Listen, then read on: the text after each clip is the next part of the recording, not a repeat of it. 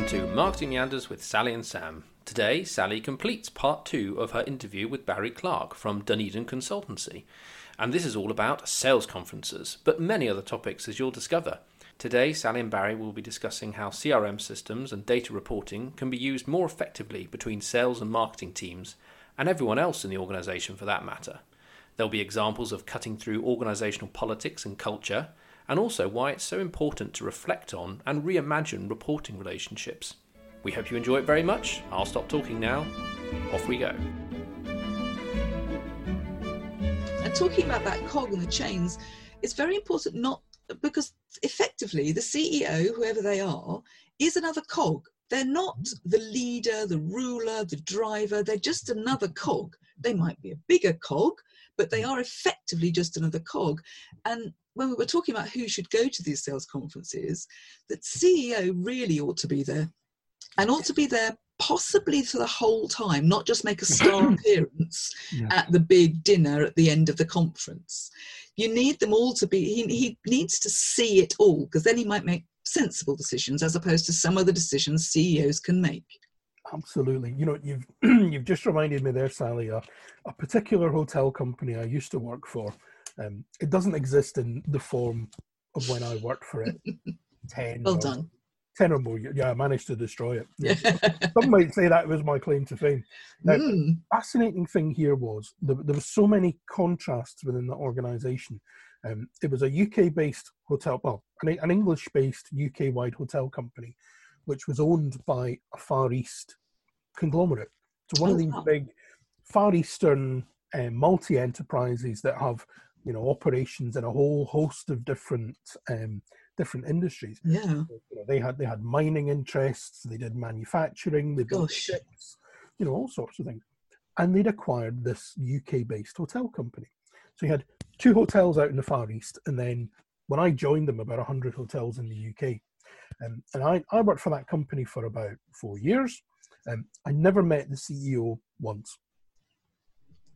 I was a unit manager, used to go to sort of quarterly operations meetings, the big annual conference, at least once a year, sometimes twice. And it always made me think, now I'm showing my age here, of Are You Being Served?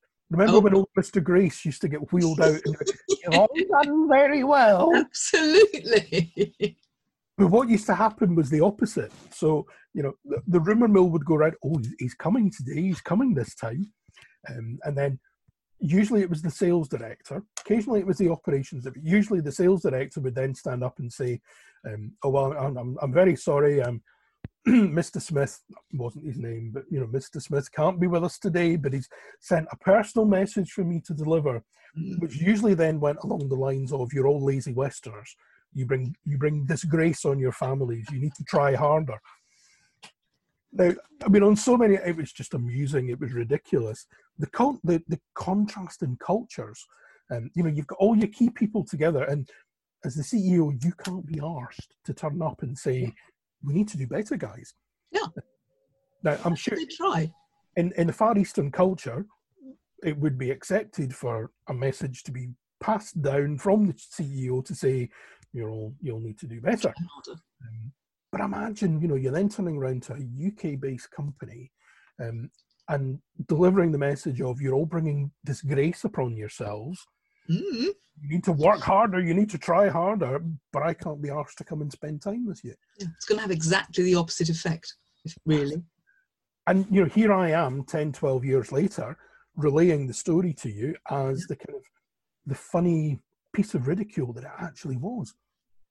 Yeah, it's the same reason why you shouldn't, at these sales conferences, what often happens at these sales conferences is that all the reps are sitting on chairs, staring at a screen. I think I know where you're going with this, yeah. And on the screen, there are graphs of how badly you did last year. Look at these dreadful figures. We should have achieved this, and you only achieved this. That's graph 1.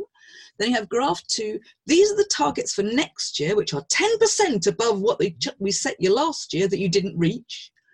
And then there'll be some very, very complicated graphs and pie charts of audience structures and shapes. And by this time, you've lost the reps completely because they've probably gone into a coma. And then what happens is that you then shout at them and say, why aren't you reaching them? This isn't good enough. There's no conversation. It's a monologue, usually, often from the finance team, and the sales directors, who will then say, you've got to do better. And it's pointless, completely pointless. Utterly pointless. Yeah. There's a there's a great example in the business coaching world of back in the 1990s. Ford Motor Company apparently was about an hour away from going bankrupt. This is in the early 2000s. So in the aftermath of 9/11, Ford Motor Company was about an hour away from going bankrupt. All of the financial backers were ready to pull support, and it's the point where the Ford family had to give up direct control of the business. Wow. So Henry Ford, the third or fourth, whichever generation it would have been, it was the point when they stepped back from the board and handed over the day-to-day running of the business to somebody more equipped and more capable of doing it. And they brought in an individual from General Electric. And one of the first things he did, he recognized that within the business, Ford was dysfunctional, that there was too much internal politics, and nobody was speaking the truth. Nobody was prepared to put their hand up and say, that's not an achievable target. We just can't achieve that. And here's the reasons why. Nobody felt safe to do that. So what happened was that apparently, and I've read this in a few different sources, they recognized that they had to overcome this problem with internal politics. So all of the territory directors, the territory, I suppose, VPs, they would have been called in an American culture, they were summoned to Detroit once a week. They had to travel from wherever they were in the world to Detroit to attend a board meeting face to face. So they'd all come in grumbling that, I've had to fly from Sydney, I've had to come in from Beijing, I've had to come in from... This is an outrage. This is an outrage. I've been in my private jet for the last 8 hours to get here. Yes. And they all walked into the boardroom and there was one item on the agenda. And the question was asked, tell me, gentlemen, and I dare say it probably would have been gentlemen, what's wrong with our company? Wow. And the first time that happened, nobody answered. So the board meeting lasted for about 5 minutes. Oh, and then they all flew home again? Nobody would answer, so the meeting was closed and they were all sent home. Wow. 24 hours later, memo came out, be back in Detroit 7 days' time for the next board meeting. They all came back in as well. We were here last week. Well, this is a waste of time. I've got more important things to be doing. Sat around the board table, and again, the same question was asked. Tell me what is wrong in our business. And apparently it took about 5 of these meetings before somebody was prepared to say, this is what I think is wrong. Wow. Because they were so fed up and irritated by all this traveling, but nobody would actually speak up and say, well, this is what I think the problem is. Gosh. And that's exactly what happens with sales reps. That's exactly what happens, because they've come to this conference and they've seen all these graphs. And actually what they should do, what every sales conference should do, is split your sales teams up, not to their little friends and not cliquey, but split it up to unusual people and get them to sit down and talk about what the problems are. Exactly. Or how they can and can't reach targets. And actually let them say, our CRM system's rubbish. Yeah. Or it would be great, but I've never been trained on it. And all those little niggles which stop them being able to work very well on the ground, nobody ever attends to. And the big conference hall's too big for all that. Yeah, that's not the place to do it. And when somebody's bored because they've had death by PowerPoint for the last 2.5 hours, and they're just wondering when the next coffee break's going to come. Yeah. Yeah, there's a place at these kind of events. But you know what? I mean, I would say 20 minutes. Yep. 20 minutes most of State of the Nation. Here's where we're at. Yep, let's give everybody a pat on the back because actually we did better than we thought. Or, okay, we need to accept some realities here. It's been a tough year. We didn't make targets. Guess what? That's the end of presentations. Now we're going to break out into seminar groups. And there's one question on the agenda. What stopped us achieving our targets? Yep. Absolutely, and good facilitators in each room, and you might find that to make them actually make all that fat come out. So, you know, and you will find that that CRM that all the marketing team has been absolutely relying on to set all their campaign plans and dates, 30% of the sales force never look at it because they don't like it. Yep, absolutely. So all these obvious things sing out. Don't you find so often that, you know, somebody within the IT department, or this can come back to finance often because systems will be plumped in with finance. Yep. Or the answer to that problem is we'll put a fan-dabby-dozy new system in place. Yep. Great. But we won't support it. We won't train everybody. We won't actually ask the question, what do we need from this? We'll just put a system in there and that'll be the answer. Yep. CRMs can be fantastic. They can be wonderful sources of really valuable, powerful information. But it's the old adage, put rubbish in the front end. And you get worse out the back. You know what's going to come out the back end. And how often have you seen that scenario where the system is the answer, but actually the system just becomes the bigger problem?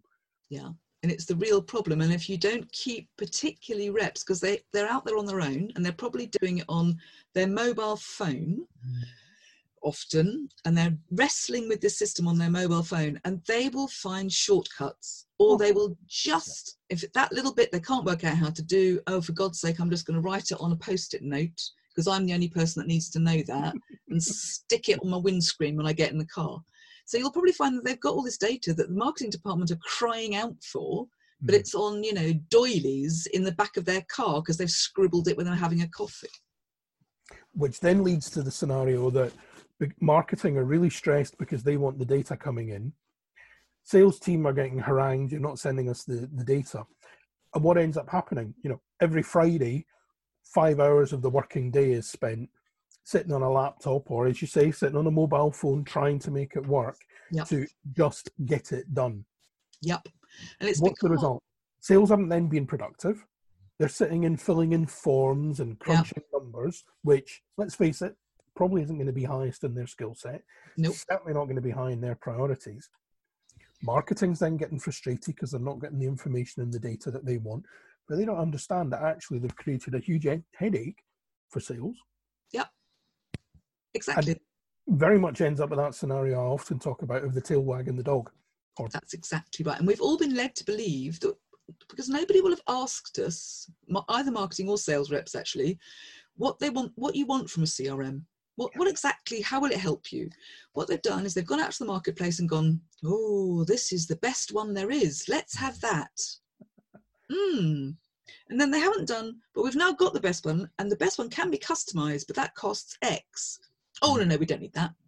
So it's just been shoved at reps. They've possibly had 2 hours training, but you may as well not have given it to them, to be honest, because it's what it's almost often done is it undermines confidence, because reps and their sales manager will now probably be able to look at what the rep's doing all the time and check the figures. And so now the reps are all out there feeling judged and, oh God, I've got to put a good figure in here because I know my manager's going to look at it this evening and tell me off if it's not good enough, etc., etc. So it doesn't create the atmosphere of shared information that it should. It represents people going, oh, it's a big brother situation often. Absolutely. And, you know, what I often used to find, and I still do find it in this day and age now, in today's world, in today's digital world, it's inexcusable. But how often do you then find that companies are making quite important decisions on historical data? Oh, yeah. It's not contemporary. It's not data that we've pulled from the market today. You know, I used to find myself, as a hotel manager, I used to find myself making decisions about what we're going to do today and tomorrow based upon figures that are maybe a month out of date. That's really interesting. Because it would take that amount of time for us to extract data from the hotel system, report it back to head office. Head office would do all their thing with, you know, that they do. Whatever that is.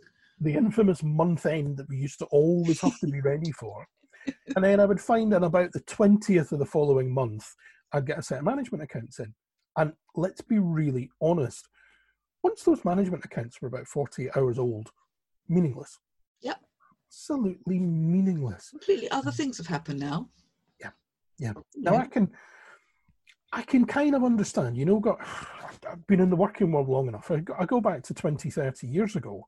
There were good reasons why it took that amount of time. Oh, yeah, because the data wasn't all there. No, the data wasn't all there, and we didn't have the means of communication that we have in this day and age. But it's 2020, for heaven's sake. We now live in a digital world. I was amazed with one of the last hotel companies that I worked for before I moved into consultancy. They were in the process of implementing company-wide a real-time management information system. Good. And the reality is, that took them about 4 years from making their original commitment, right, this is the thing we need to do, let's go for it. But actually it means we've got to have a top to bottom reorganization of the business. We've got to evaluate every process within the business and say, why are we doing that? Is it critical? Yeah.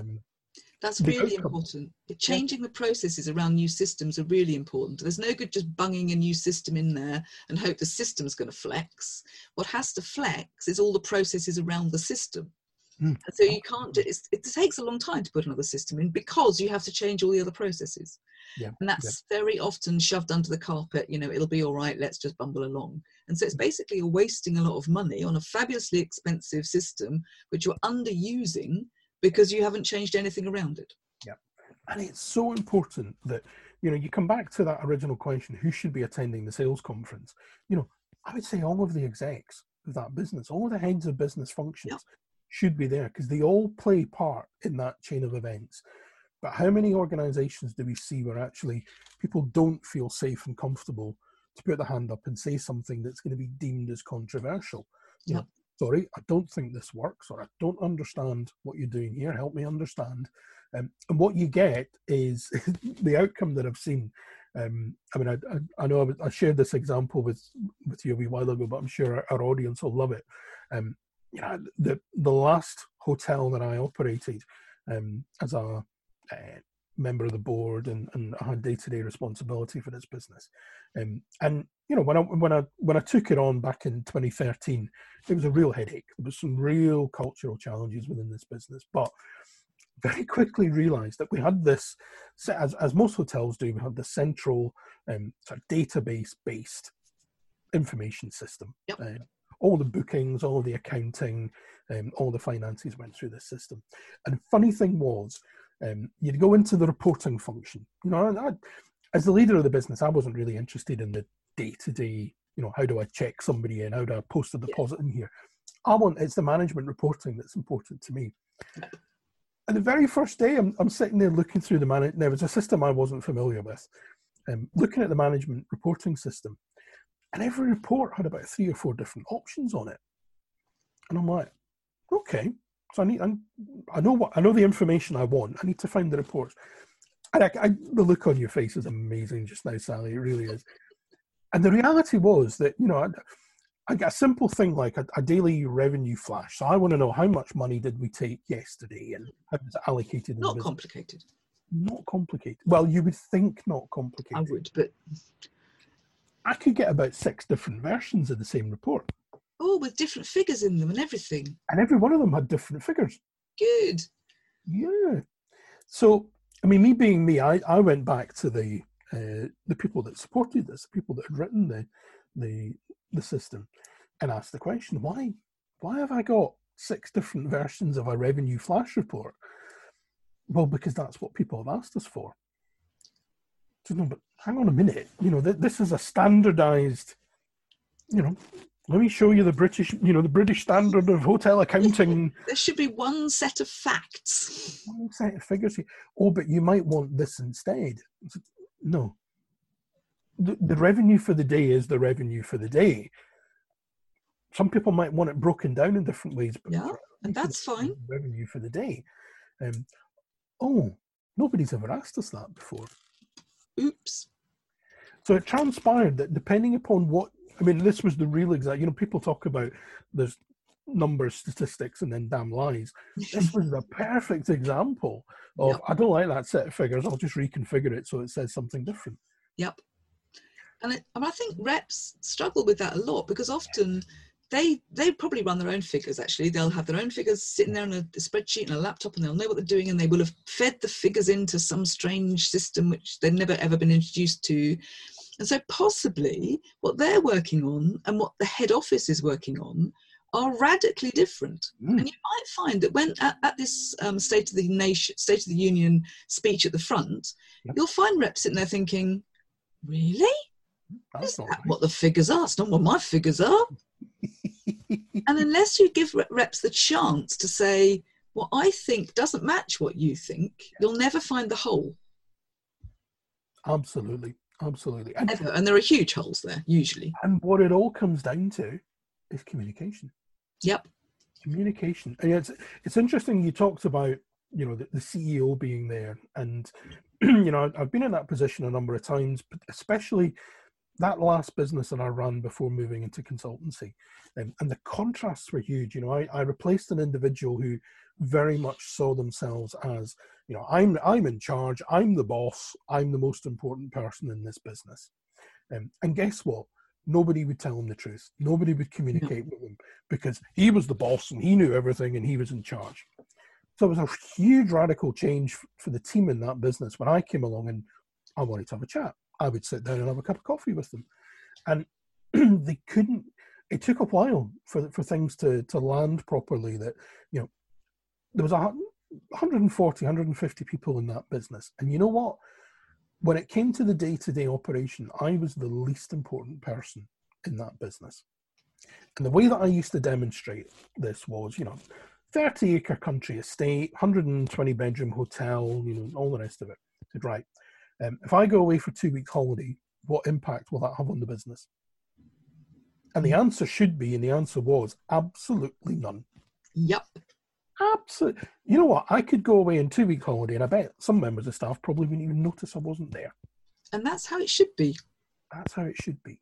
Yeah. By comparison, the person who's stripping the beds and cleaning and preparing the rooms for hotel guests coming in, the person in the kitchen who's washing the dishes, you take that person who's washing dishes in the kitchen for the restaurant out of the equation for 20 minutes, what happens? Exactly right. That's exactly right. The function probably stops. It grinds to a halt. Yeah, that's exactly right. And it's very important to celebrate those type of people. And that's why you need the people from the warehouse, the people who have come in stripping the beds at the sales conferences, because they are an integral part of the whole, and you've got to make them feel celebrated. Yep. That's one of the things that sales conferences should do. I mean, that's what, wine at sales conferences is for. It may not always be very nice. It does make you feel that you're being celebrated slightly. Appreciated and being celebrated. And I've always had the philosophy, the traditional hierarchies with the managing director, whoever at the top of the group. No. I turn that 180 degrees. I turn it completely on its head, because actually it's the people at the front end, as you've described. It's the pickers in the warehouse, the people who are packing the orders to go out. Yep. You can have all the wonderful authors and marketing people and accountants. If you can't actually process the order that Fred in Slough wants that book, and he wants it gift wrapped and delivered in 48 hours because that's what you've promised him. If your pickers in the warehouse can't achieve that, you've failed. The business. And it's not their fault. No. It's your fault, marketing and salespeople. Precisely. And in that, in that equation, the CEO, the managing director, whatever you want to call them, is the least important person in that hierarchy. But they've got the power and the accountability and the responsibility to change it. Yeah, that's exactly right. And actually, the picker, in a magical world, the picker should be able to, if they've struggled getting it fixed because it's never going to work, they should be able to phone the CEO and say, God, we're really trying down here, but my manager won't listen to me, and the sales director won't listen to us, and the operations director's never here. Please help us. Exactly. And the businesses that achieve that, wow, they're the powerful ones. When I look at the transformation that we achieved in that particular business, 2013 to 14 to 2015, and it was the little things that made the difference. How many times have you heard the boss? I'm always accessible. I have an open door policy. Anybody that actually says that, I've always found, are the people who are not approachable, the ones who are not accessible. And their door certainly isn't open. Quite. I never had to tell anybody that I had an open door policy, because I literally did have an open door policy, most of the working day, my office door would be open. But also one of the doors you were opening was other people's doors. So you were, I suspect, walking around and going into other people's offices through the door. Yeah, the most important thing I used to do on a daily basis, walk the building and actually have a chat with the lady in accounts who was doing the income audit for the day before. Yep. Speak to the dishwasher down in the kitchen, because you know what, actually, they're not happy and enjoying the work. I've got a serious problem. Yeah, in 15 minutes time there's no clean dishes for us to be serving food on. Doing that kind of thing is important, because if you went down there and there was a constant bucket because there was a drip, but nobody had the courage to say, why don't we just fix this drip? That would solve a lot of problems, wouldn't it? I mean, I use that as a metaphor, but there are a lot of little drips that cause a lot of problem because nobody's brave enough to say, can we have some gaffer tape? Exactly. And as a leader within any business, that is the most important thing, genuinely making yourself accessible. Yeah. And it's those little gestures. The fact that I used to walk the floors on a daily basis, half an hour of my time, 45 minutes of my time, but to stop and spend 5 minutes chatting with an individual member of staff, yep. It demystified, it took away the boss culture, that I was a person, I was a human who took interest in what they were doing. Exactly, and that's exactly what you would do at the sales conference. The good managers, good senior managers, should be milling around in the sales conference all the time, popping in and out of seminar sessions, always being there at the coffee sessions, and always being there at lunch and supper, and not putting themselves on a top table. That was always fatal. No pedestals, no grandstanding. No. One of the biggest challenges that a leader in any business has is actually getting your team to come and be honest with you, to share the truth with you, because they're scared. They're scared of consequences. And so often, I've worked in political organizations where you said the wrong thing, there were consequences. Oh yeah. And what a dreadful way to run a business, because all that leads to is people not sharing the truth with you. Yeah, exactly. And it's like building a wall in front of yourself, so you're never ever going to be able to see what's going on.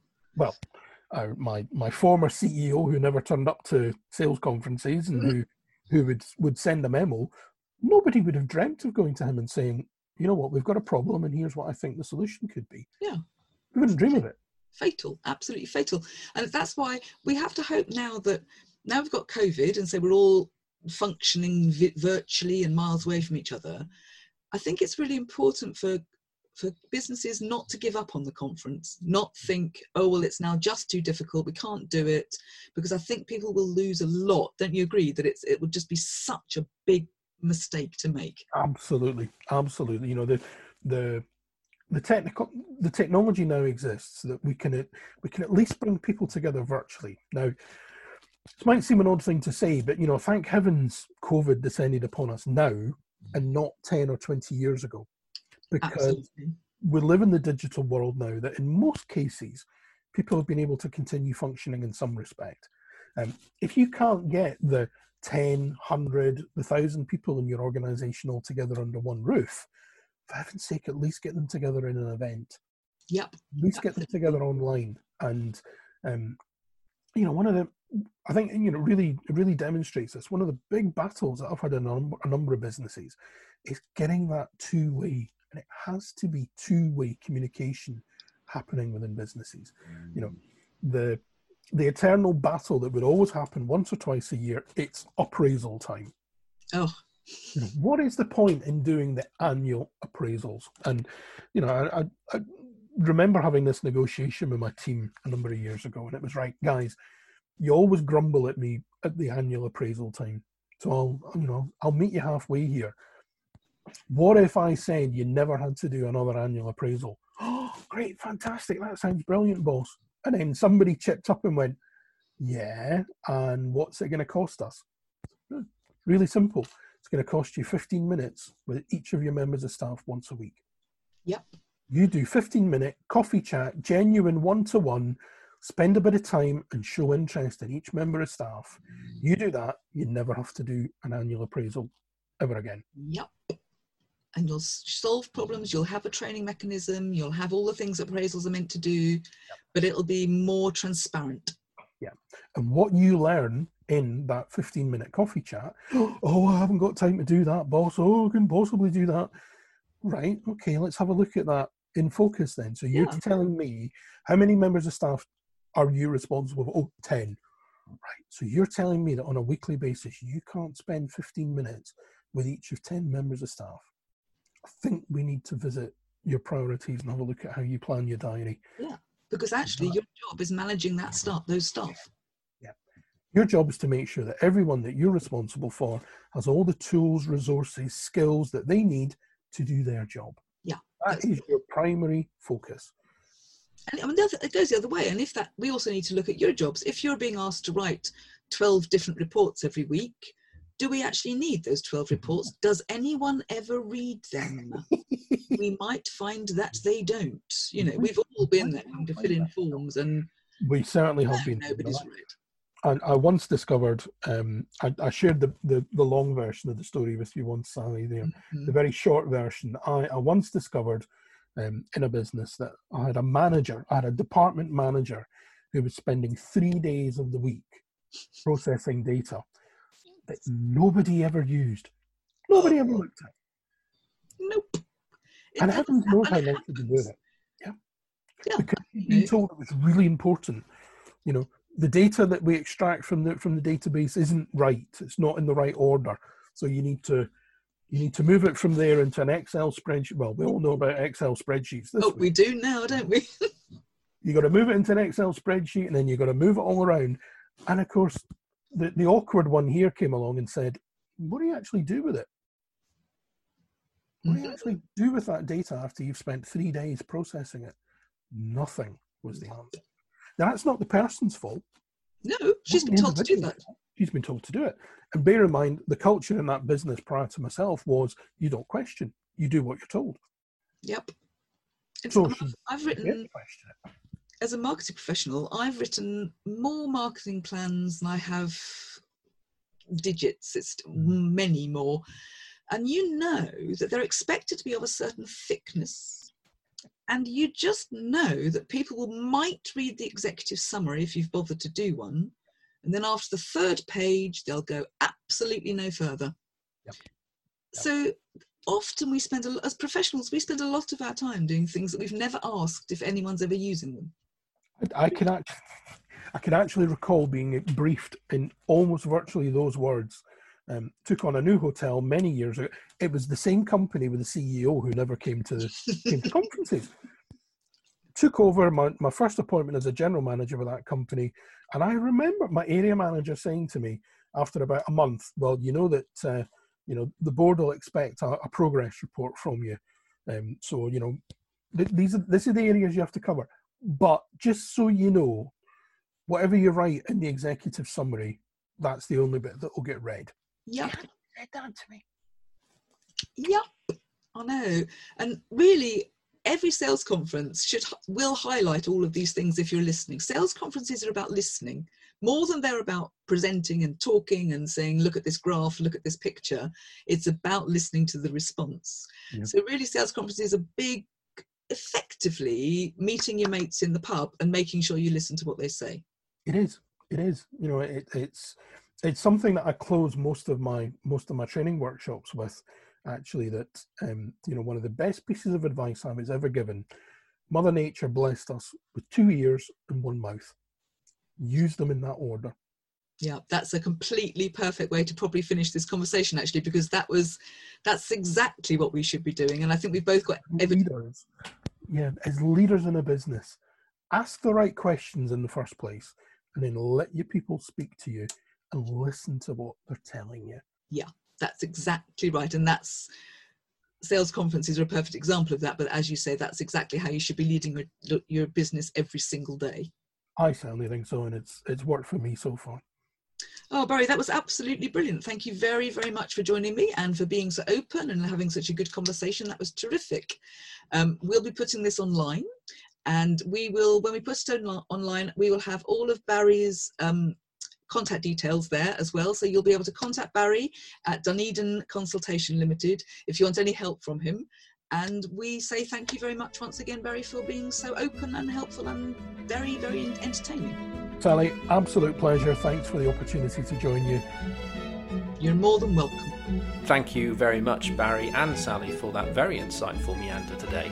We hope everyone enjoyed it, and if it sparked any thoughts or ideas, please do let us know. We can pass them on to Barry as well. So just contact us at MeandersPod on Twitter. Thank you very much. We'll be back soon. Take care, everyone. Bye for now.